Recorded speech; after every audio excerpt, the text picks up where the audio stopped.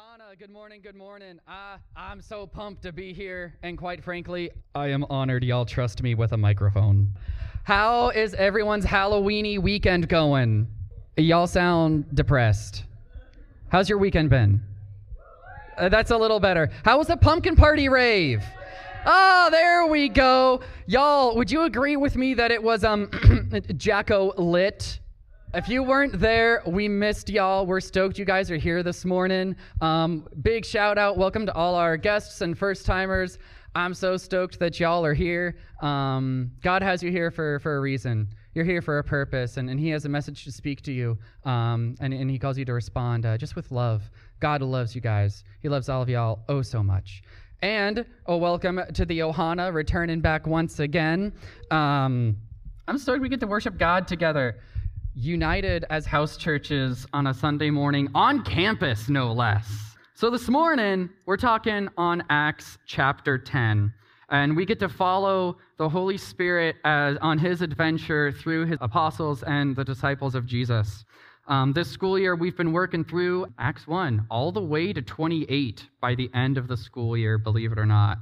And so we read one chapter each week, and then on Sundays, we talk about it, whether that's in house churches or like this morning with a teaching about it. So we're going to dive in with it, but first, let's pray once more. You can never pray enough. Abba, Father, Lord, we praise you for breathing your breath, your spirit, your life into us this morning, that you've given us today with intentionality and purpose. God, we know our purpose is to live for you, and we praise you for inviting us into this adventure, this journey to run this race set out before us. God, your children, we cry out to you this morning for your protection, for your assurance, for your healing, your grace, and your love. Lord, hear us this morning. Be with your church across the world. Be with Uganda and the Ebola outbreak happening there. Lord, would you heal the afflicted, but more heal the spiritually afflicted. Lord, disease and death, it is heartbreaking. God, would you heal, and would you use healing to guide people to you as more than just healer of the body, but healer of the mind, heart, and soul. Lord, around the world, your church is being beaten, being scorned, being persecuted, being jailed, being murdered for their dependence and worship of you. God, would you blind the enemy this week? Lord, blind the persecutors, that they would be brought down as your footstool. Lord, raise your army. Lord Jesus, protect and guide, comfort, care for, support, encourage, strengthen your children, so that they would lay aside every hindrance and the sin that so easily ensnares us, that we would run with endurance this race set before us, keeping our eyes fixed on you, Jesus, as the pioneer and perfecter of our faith. Lord Jesus, you endured the cross, you despised the shame, and you sit now at the right hand of the throne of the Father, waiting for the day to return. Oh God, be in our midst. Our campus hurts with mourning and assaults. Lord, would you comfort the family, the friends, the witnesses, comfort the assaulted, bring security to this campus with your kingdom of grace, truth, and love. God, be with H2O. Would you bless H2O, bless AIA, bless IFI, bless Cru, bless Chi Alpha, Rock Campus Fellowship, Christians on Campus, all the new and current ministries, all of the Bible studies happening on your campus in your name.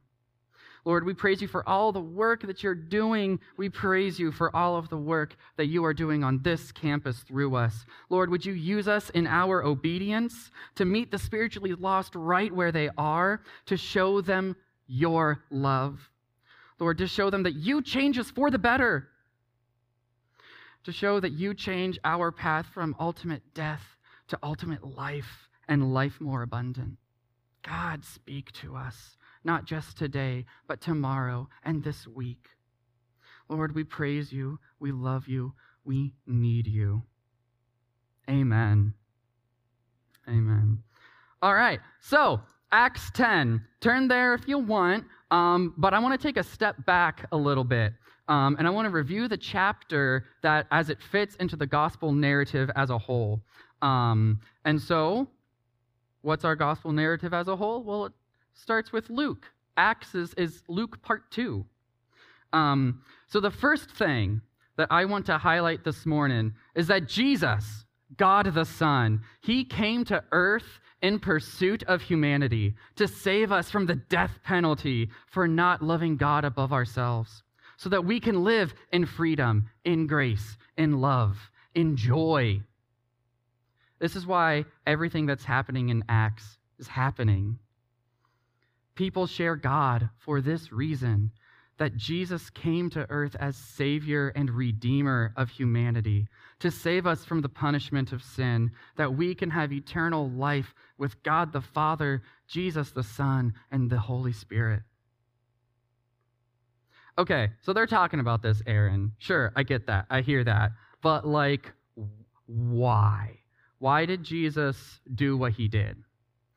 Well, I heard this recently, and it will perk the ears of a particular individual. But it's this wise idea from a wise man, Mike Donahue. Yeah, there are the ears perked. Essentially, he says that there's this word in the Bible, propitiation. Propitiation. And I think he relates it in a way I think a lot of us can relate to. It's this idea that we deserve a spanking from God for our disobedience. Much like a young child disobeys dad, we disobey God.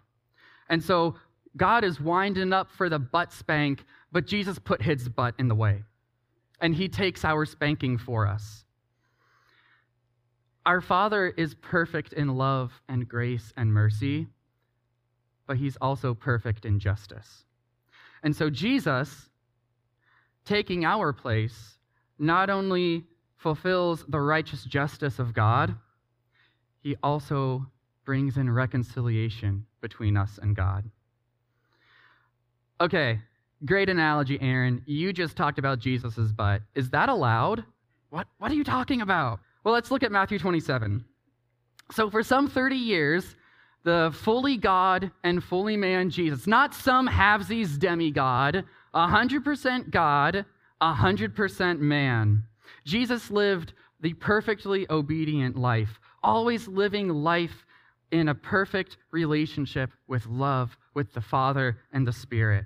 And he modeled what life looks like for us, united with God. And it took God, wrapped in man flesh, to always be in unison with God. No human's ever done that. No mere human ever will.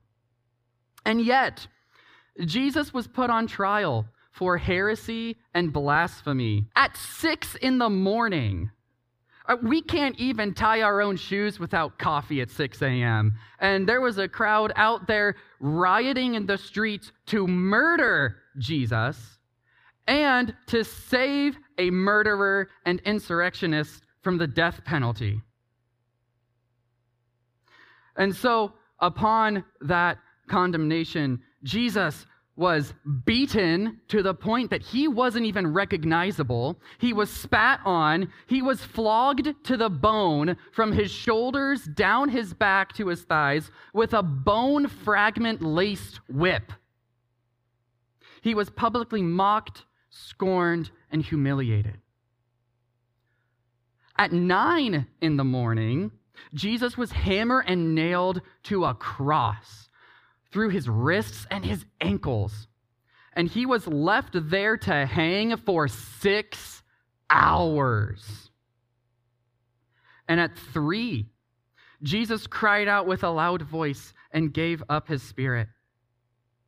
God loves us so much. God loves you so much that the Son allowed himself to be viciously, intentionally, and maliciously murdered.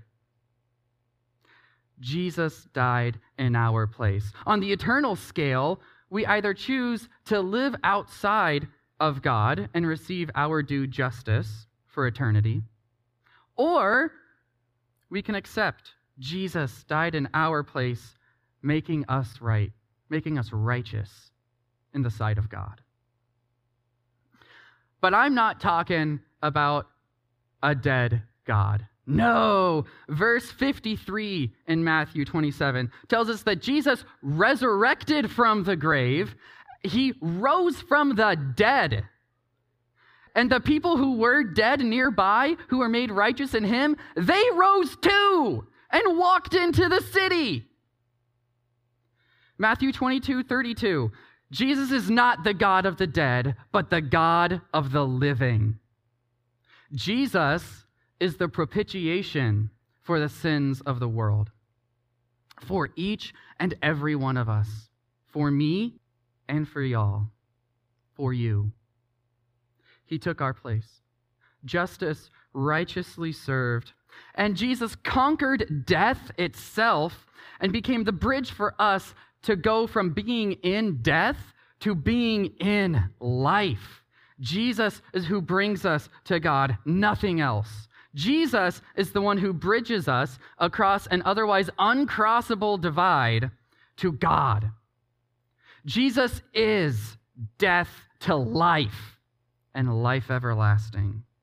And so Jesus calls your name this morning, today, your whole life, all of your life left. Jesus calls your name, calling you out of the grave, calling you into victory over death with him.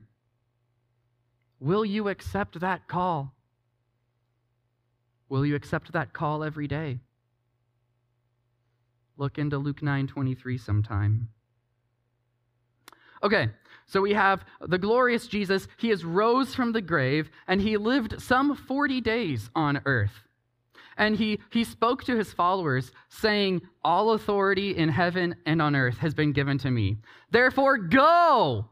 Make disciples of all the nations. Baptize them in the name of the Father, the Son, and the Holy Spirit. Teach them to observe everything I have commanded you. And behold, I am with you all the days until the end of the age." This next highlight for y'all is that Jesus, having come to earth in pursuit of humanity, now pursues humanity in a new way. A greater way, according to him. He commissions his disciples to proclaim repentance and salvation by the power of the Holy Spirit in the name of Jesus Christ, by the will of the Father. Jesus pursues people with people, and people are called to repent and believe. And in Acts 1, we see that the Holy Spirit comes upon them, and they go out and proclaim the gospel of Jesus to the city they were in, Jerusalem, the very city that chose to crucify Jesus. Yeah, they started there. And wow, y'all, they proclaimed. Thousands of Jews accepted Jesus as God the Son, as Savior and Redeemer. And a new church birthed there, and right there in Jerusalem, and it flourished, and it grew, and it spread throughout all Judea and Samaria. And during this time, there is a great list of things that happened. During this time, people were healed in the name of Jesus. They were thrown in jail because they were proclaiming the name of Jesus. They were commissioned as servant leaders and miracle workers and gospel sharers by the name and power of Jesus. They were proclaiming the name of Jesus even in the darkest of places. They were murdered because of the name of Jesus, and people were repenting of their sins and believing in the name of Jesus. Are you not stoked? Like, come on, y'all look dead. Is that not dope? And it's in this context, it's in here that we come across Peter, who's traveling around the region. He's encouraging and supporting the church, the flourishing church. He's healing the paralyzed. He's raising the dead by the power of the Holy Spirit. And God throws him the next curveball. He reveals the next phase of his commission to proclaim repentance and salvation to the nations in the name of Jesus. So we arrive at Acts 10. Peter's meat dream. And we're going to read this. But I don't want y'all to read along with your eyes. I want you to listen as I read the word of God to you. You close your eyes, imagine the scenes, picture in your mind's eye what's going on. And we're going to do this together. So in verse 1, there was a certain man in Caesarea named Cornelius, a centurion of what was called the Italian cohort, devout and fearing God together with all his household, doing many charitable deeds for the people and praying to God continually. About the 9th hour of the day, he clearly saw in a vision an angel of God coming to him and saying to him, "Cornelius." And he stared at him and became terrified and said, "What is it, Lord?" And he said to him, "Your prayers and your charitable deeds have gone up for a memorial offering before God. And now send men to Joppa and summon a certain Simon, who is also called Peter. This man is staying as a guest with a certain Simon, a tanner, whose house is by the sea." And when the angel who spoke to him departed, he summoned 2 of the household slaves and a devout soldier from those who attended him. And after he had explained everything that happened, he sent them to Joppa. And the next day, as they were on their way to approaching the city, Peter went up on the housetop to pray at about the 6th hour, and he became hungry and wanted to eat. But while they were preparing the food, a trance came over him. And when he saw heaven opened and an object, something like a large sheet, coming down, being let down to the earth by its 4 corners, in which were all the 4-footed animals and reptiles of the earth and the birds of the sky. And a voice came to him, "Get up, Peter, slaughter and eat." But Peter said, "Certainly not, Lord, for I have never eaten anything common and unclean." And the voice came again to him for the 2nd time, "The things which God has made clean, you must not consider unclean." And this happened 3 times, and immediately the object was taken up into heaven. Now, while Peter was greatly perplexed within himself as to what the vision he had seen might be, the men who had been sent by Cornelius, having found the house of Simon by asking around, stood at the gate. And they called out and asked if Simon, who was called Peter, was staying there as a guest. And while Peter was reflecting about the vision, the Spirit said to him, "Men are looking for you. Get up, go down, go with them. Do not hesitate at all, because I have sent them." So Peter went down to the men and said, "Behold, I am he whom you are looking for. What's the reason for which you've come?" And they said, "Cornelius, a centurion, a righteous and God-fearing man, and well spoken of by the whole nation of the Jews, was directed by a holy angel to summon you to his house and to hear words from you." So Peter invited them in and entertained them as guests. And on the next day he got up and went away with them. And some of the brothers from Joppa accompanied. And on the next day he entered into Caesarea. Now Cornelius was waiting for them and had called together his relatives and close friends. So it happened that when Peter entered, Cornelius met him, fell at his feet, and worshipped him. But Peter helped him up, saying, "Get up, I myself am also a man."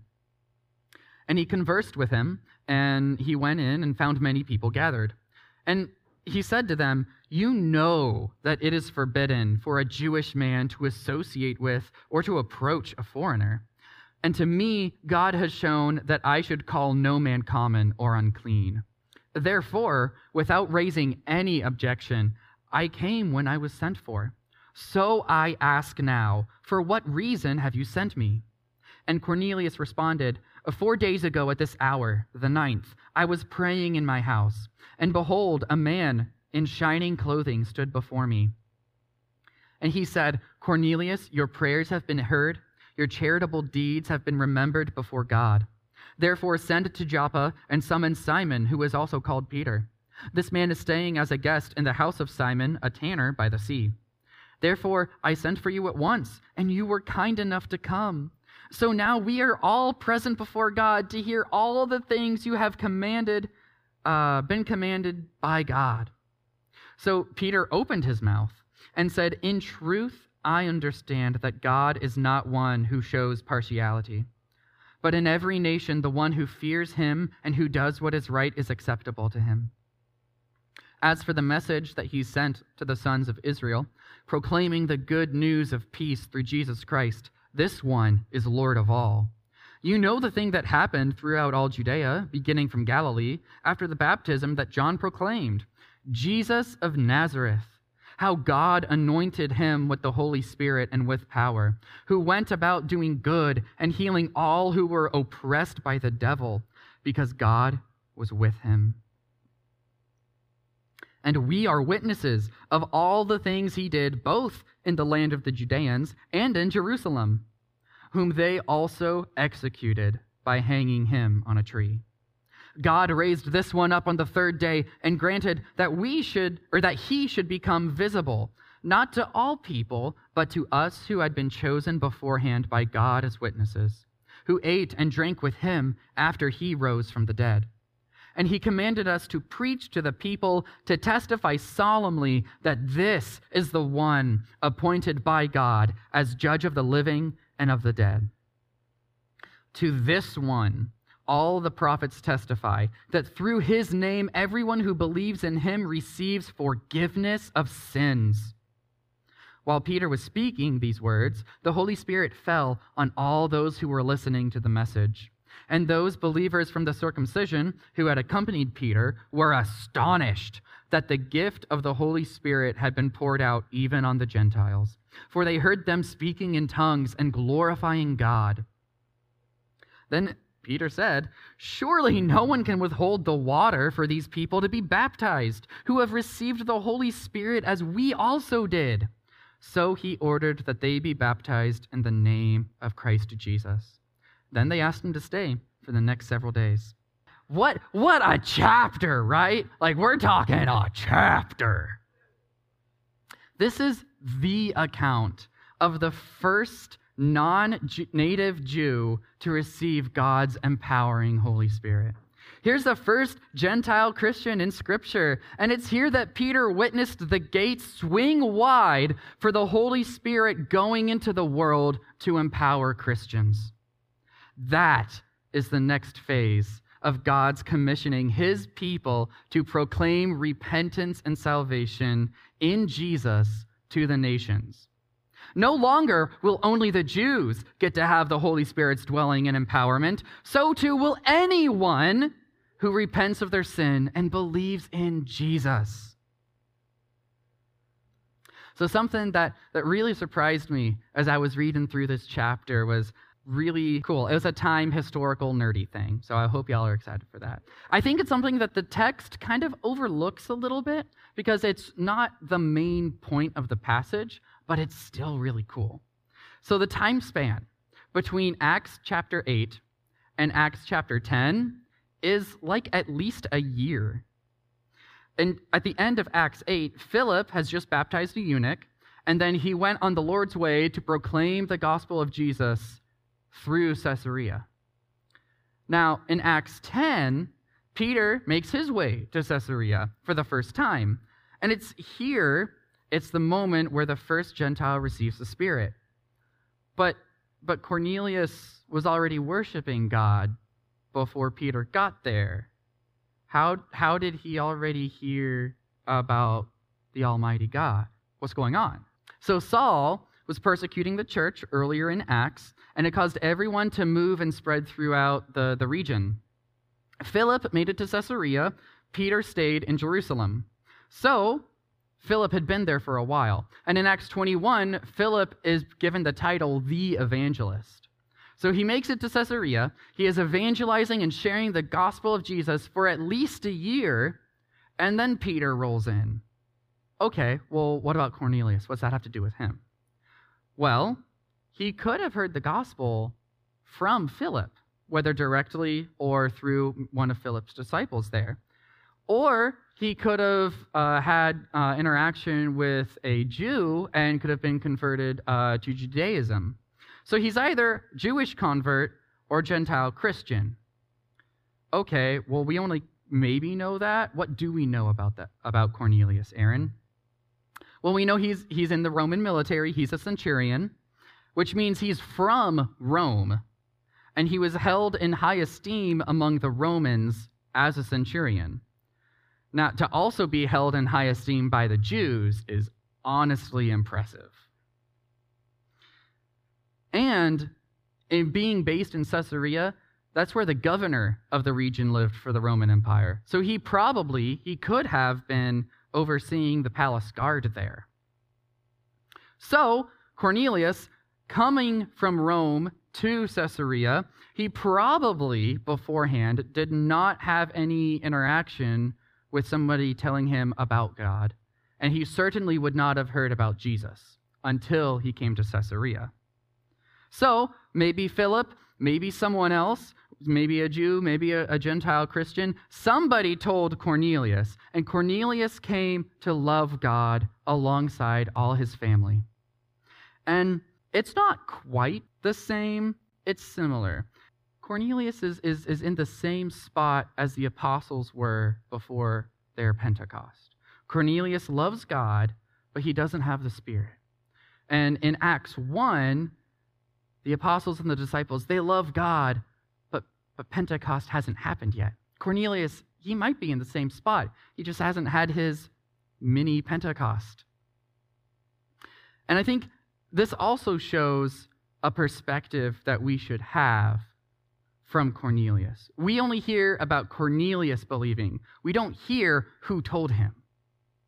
And so there has to have been someone who prepared Cornelius' heart to receive Jesus as Savior and Lord, but we don't know who they are. Their name is not recorded. God's story, that's recorded. That should be our perspective. This is not about us. You are important, but you are not the point. You might do great things for God, and I hope and pray that each one of you does.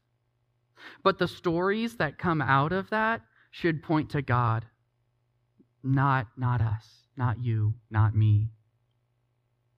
Let our perspective be so much bigger than us. Let it be God. Which reminds me that, I think a lot of people, they think of laboring for God as only doing what Peter did. Walking around, preaching in public, and left and right, you've got the dead raised and the paralyzed healed, and everybody's like, woo, Jesus! That's not the daily grind. There's so much more for laboring for God. Yeah, here, Peter reaped the harvest. He came by, shared the gospel. Cornelius accepted Jesus. Yee-hoo! Real quick shindig. But following this farming example, this theme, are there not months on end before a harvest? Do we not have to tend to the ground, fertilize the soil, water or plant the seeds, and water the sprouting crops, and let time go by? Then the harvest happens? There's like 6 months of preparation for 5 seconds of pulling a corn off the stalk. And I think that's the same for laboring for God. Going through the moments, the days, the weeks, the months, the years, the decades, maybe. Caring for someone through their highs and lows and pointing them to God. Maybe God has it in store for you to be able to experience and witness a harvest. Maybe a Peter comes by and it's his calling for that harvest. That's okay. Your labor is important and it has eternal significance.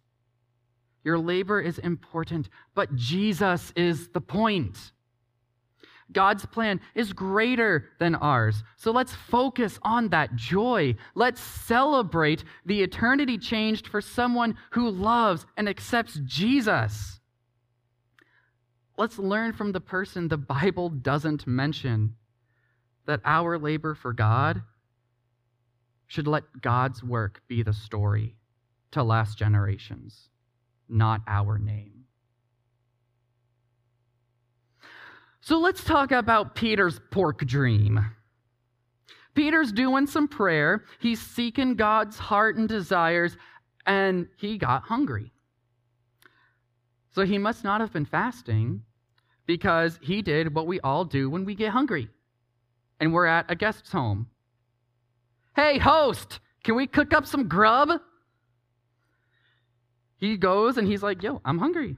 So Peter's doing his thing. He's preparing a cheeseburger, obviously, and God delivers a message to him. God delivers a message to him. He says, Peter, you can have all the meat you want, brother. Please enjoy pork chops. No, I don't think that's what God means. I don't think that's what he means. So what does he mean? What does God mean by this analogy, this vision here? Well, Peter wasn't sure at first. He's confused. He's greatly perplexed within himself. He's confused at first. And then when the men sent from Cornelius come asking for Peter, he still doesn't know. He's like, well, why did y'all send for me? Well, then he goes with them, and he gets to Cornelius's, and he's still confused. And then he talks with Cornelius, and he enters the room, addresses the group, and says, literally, why have you guys sent me? That's 4 times Peter's like, I have no idea what's going on. But as he goes through, things slowly start to clear up. Eventually, Peter does put 2 and 2 together. He's slow, but aren't we all at times? And so here are some things that I've learned from Peter going through this situation. Peter was confused, and he didn't understand. But he was given a vision. And when God said, okay, it's time to go, Peter went. He did not hesitate. And I think so often in our culture, we sit and wait, and we sit and wait, and we sit and wait some more. And we expect God to deliver not only the vision, but the detailed step-by-step outline of how to do it. And if he doesn't fill in section 3b, we don't get going. I don't think God works by giving us a detailed outline every time. When God tells us to do something, we should start doing it. You know, for a time, Jesus told the apostles to wait for the coming of the Holy Spirit. So they took action by praying and waiting. And now God tells Peter, here's the plan. Walk with those guys. Peter's not like, well, hold on a minute. Like, where are they going? Do I need to prepare some food to go? No, he just like, cool, I'm going with y'all. Let's go. God did not say the in-between details. God did not outline his plan for Peter. And so Peter had to fully trust God despite kind of walking blind. We need to be okay with walking blind, taking that step of faith. Not recklessness, but prayer-backed, spirit-led step of faith. If God asks us to jump, we don't deny his request and say, okay, yeah, I hear you, God, but like, do I have enough energy? Do I have enough resources to jump? How high are you asking me to jump? Are you asking me to jump right now or like 2 to 5 years down the road? No, if God says jump, jump! Without the gripe. Second thing that I learned from Peter, God's speaking a new covenantal law to him. This food thing, this cleanliness topic comes from Leviticus 11. And he's telling Moses what foods the Israelites, and therefore the Jews, what they can eat as a symbolic visualization of their separation from the rest of humanity as God's chosen people. Jesus comes and fulfills that law, and he ushered in a new covenant of grace and salvation in him. But Peter, he was still learning what was old, what was new, what was replaced, what was still relevant, what was brand new. He was learning about his identity and his purpose in Jesus. And I think we likewise need to do the same. We need to process, we need to understand, we need to seek out what it means to have our identity in Jesus and our purpose with Jesus. And guess what? I can tell you all that this morning. What's your purpose in life? Our chief purpose is to glorify God and to enjoy being with Him.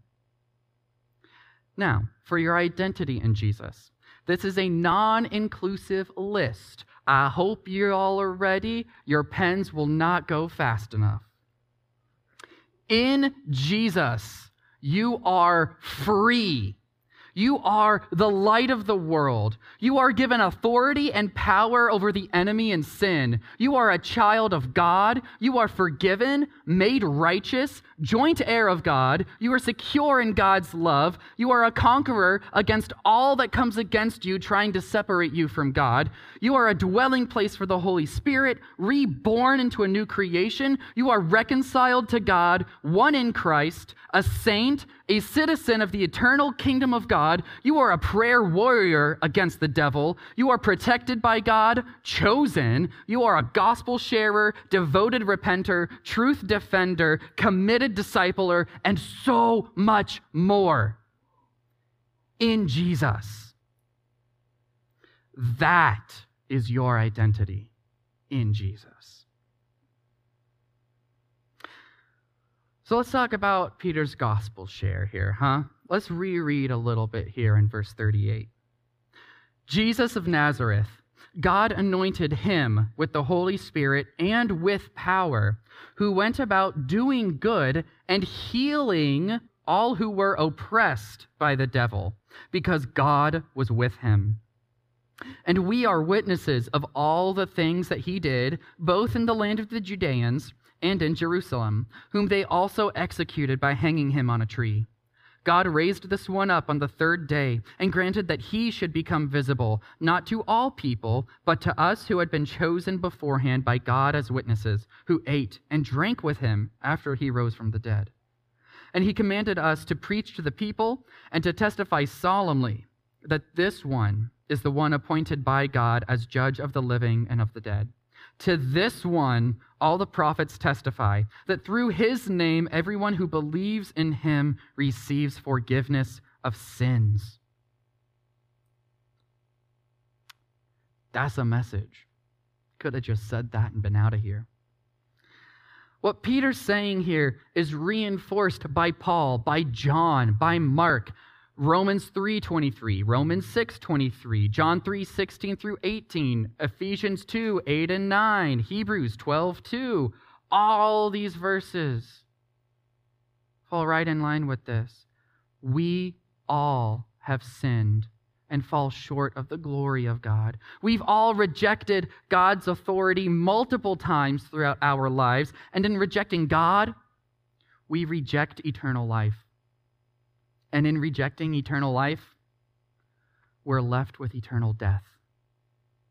But we can have eternal life by accepting God and the gift of Jesus as Savior of us and Lord over us. God loves humanity, his creation, so much that he sent the Son to save us. Jesus is the originator and perfecter of our faith. He endured the cross. He disregarded the shame. He now sits at the right hand of the Father. And so God saves us by his grace through our faith in Jesus, who calls us to admit our disobedience to God, to turn away from that disobedience, to turn toward God and live with God in repentant freedom, and to show people who are oppressed by the devil what freedom in Jesus is. But there are people who are unlike Cornelius, who don't like that reality. Many people want to flip who is good and who is bad. People love to think that mankind is naturally good, that God is some faker. People want to feel in control. They want to feel happy that sin does not exist, that they have complete control over their own destiny, that they are the ultimate sovereign. But the reality is that the way to joy is in the hands of someone else. And rejecting those sovereign hands is accepting the sin that so entangles. But some people want to live in their own make-believe lie anyway.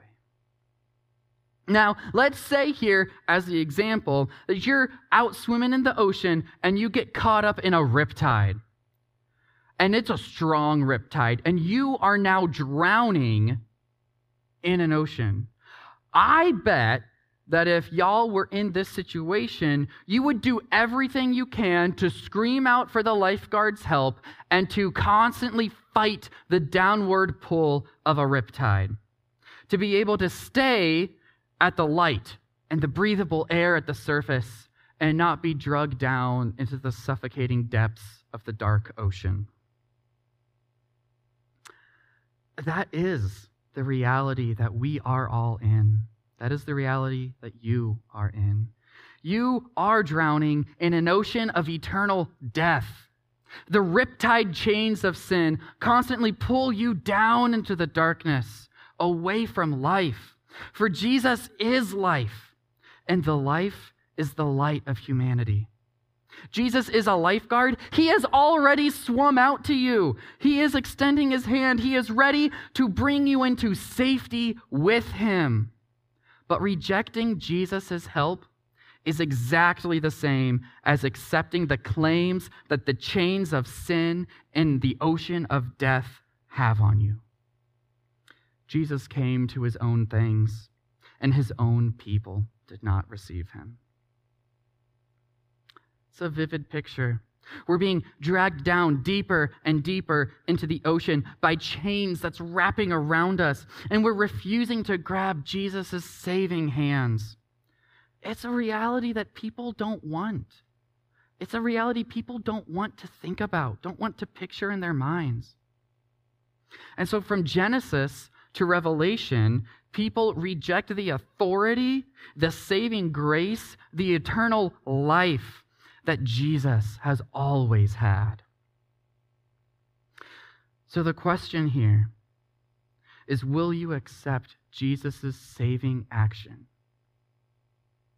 as your lifeguard, or will you drown without him?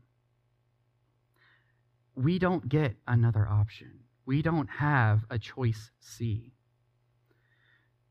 We either go down on our own, or we receive the gift of Jesus, which brings freedom to obey him. So what will you do?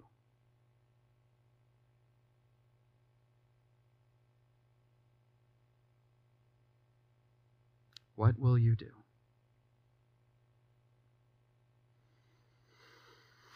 As the band comes up, the challenge from this passage today is the gospel. Jesus, he is not just for the Jews. Jesus is not just for the Gentiles. Jesus is not just for the goody good goods. He is not just for the rich, not just for white people, not just for your grandparents, not just for someone else, not just for somewhere else, not just for the past. Jesus is for you.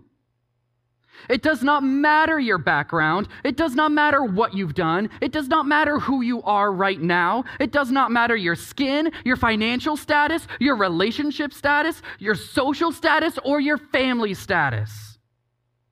If God is for us, who can be against us? He who did not spare his own son, but gave him up for us all, will he not also, together with him, freely give us all things? Who will bring charges against God's elect? God is the one who justifies. Who is the one who condemns? Christ is the one who died, and more than that, who was raised from the dead, and who is now seated at the right hand of God, who also intercedes for us. Who will separate us from the love of Christ? Will affliction or distress, persecution or hunger, lack of clothing or danger or the sword? Just as it is written, on account of you, we are being put to death the whole day long. We are considered as sheep to the slaughter. No, but in all these things we prevail completely through the one who loved us. For I am convinced that neither death nor life, nor angels nor rulers, nor things present nor things to come, nor powers, not height, not depth, not any other created thing will able to be separating us from the love of God that is in Christ Jesus our Lord. Jesus has been.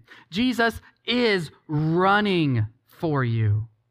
He's ready to hug you. He's ready to forgive you of everything you've done wrong, no matter what it is.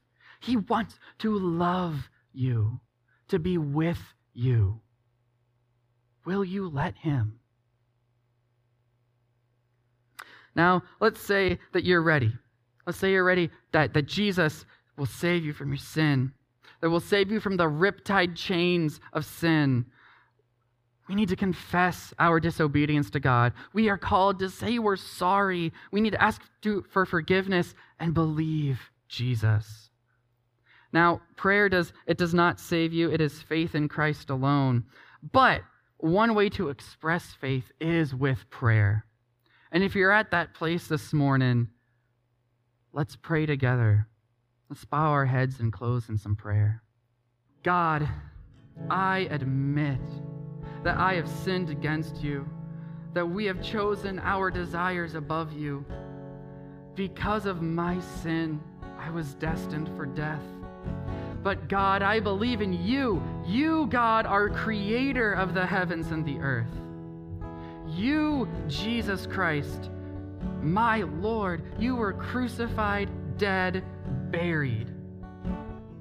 But I believe that God, by your power, Jesus rose from the dead. He has ascended into the heavens, and he now sits with you.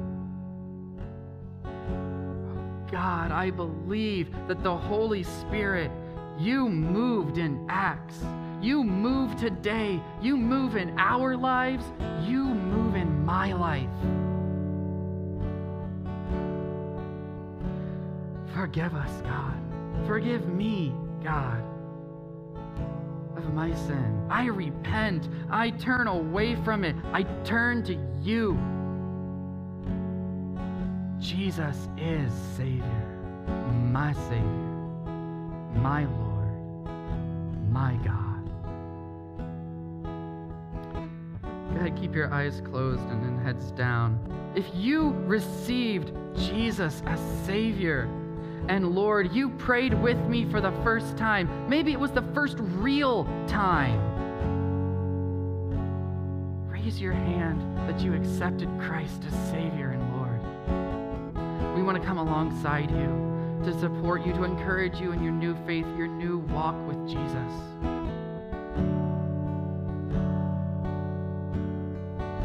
Maybe you're interested to hear more about Jesus. Maybe you're not quite ready to call him Savior and Lord, interested still to talk more about him with someone. If that's you, if you're interested to talk more about Jesus, would you raise your hand?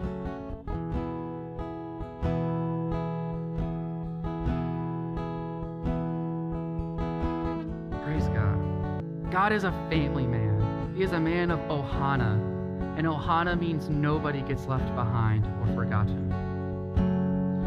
In the Gospels, in Acts, everybody did everything in community. And so while we tear down the stage, while we eat food, talk with someone, ask to meet up with someone for lunch or for coffee or for dinner. Maybe you need to do breakfast. Be with people this week. Be in community. And for all of us, church, today we're challenged with the truth of Jesus, to share him with those around us, just like Peter did, just like Philip did. We've got opportunities of equipping and training every month before Life Group on what it looks like to share your faith with someone else, and then to be battle buddied up to go and do it right then and there. It's beautiful. It's a springboard into doing that throughout all the rest of life. Throughout each week, throughout each day, each moment of listening for the Spirit, guiding you to someone to share God's love with them. Maybe that's walking up to a stranger and just praying over them in the name of Jesus. Maybe that's really sharing the gospel right then and there with a stranger. Maybe it's being a real friend who cares for another soul, to walk through the highs and lows of life, pointing them to Jesus. Sundays and Thursdays are not the only days to share Jesus. No. That is every day is a day to share Jesus as often as the Spirit prompts. It doesn't matter where you are, doesn't matter what time it is, does not matter to whomever it is, doesn't matter the circumstance. Jesus is the point. And we're called to follow, sometimes blindly. We don't get to know what the future has. That is for God alone. But He invites us to follow, just as an army follows their commander into battle. When He calls, let's answer in faith. Let's respond with obedience, and let's do with diligence. So let's worship the Lord by singing some more songs. Let's align our hearts and our desires with His heart and His desires.